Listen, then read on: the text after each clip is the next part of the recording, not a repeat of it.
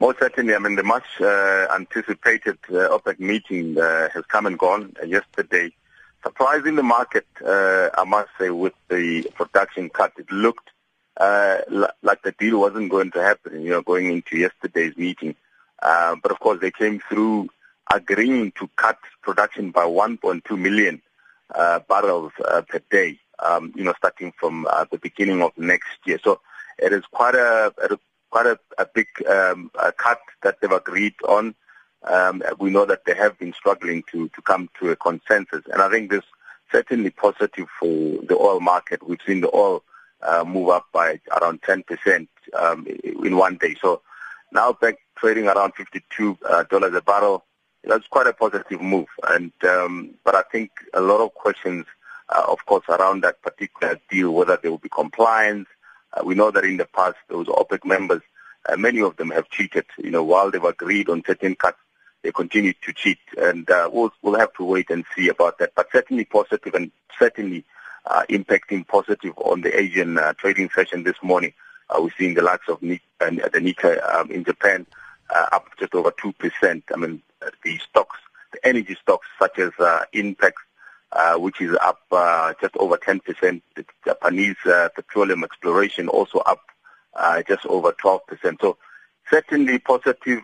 We also seen the positive sentiment continuing to Australia. Those energy stocks certainly benefiting from this massive deal. But we'll have to see.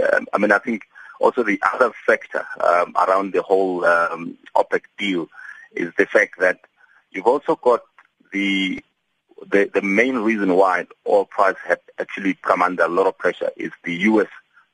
Shale gas, or the shale market, which obviously came under a lot of pressure because the oil price was very low. And I think the reason why in the past the OPEC members were not keen on cutting production was mainly because they wanted to retain that market share and to drive out those shale producers out of the market. And now that the oil price has spiked about 10%, around the $50 a barrel, certainly it would be very enticing for those producers to come back into the market. So it's very difficult, I must say, to say which direction are we going to continue on the upwards movement with regards to the oil price, because there's still a lot of uncertainty, there's still a lot of cheating that could take place, but there's also that massive shale producers in the U.S. Who've obviously been on the sideline, who might come back. And also just the long-term effects of that, what might that be? The long-term effects, I think, on the prices is that the prices are going to recover because of, if we get economic recovery. I think the deal that was announced yesterday will certainly in the short term have an impact, but I think over the long run it will not have such an impact. There will be, as I said, I think many countries that do not comply with that particular deal that was struck yesterday. And also I think the other factor will be the shale producers in the U.S. Now that the oil price is recovering, many of them obviously could not make profit, but now that the energy prices or the oil prices are recovering, certainly this will be an enticing factor for them to come back and begin to produce more.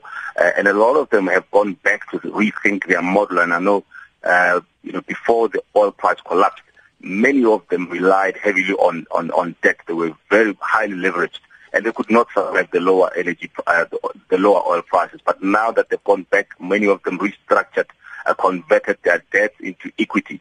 They can easily survive with the oil price around $50, $60 a barrel. So certainly there will be a very interesting one to watch going forward. Well, we're going to leave it there. Thank you so much, Maudi. That was Maudi Lentsoane, Managing Director at Lahumo Capital.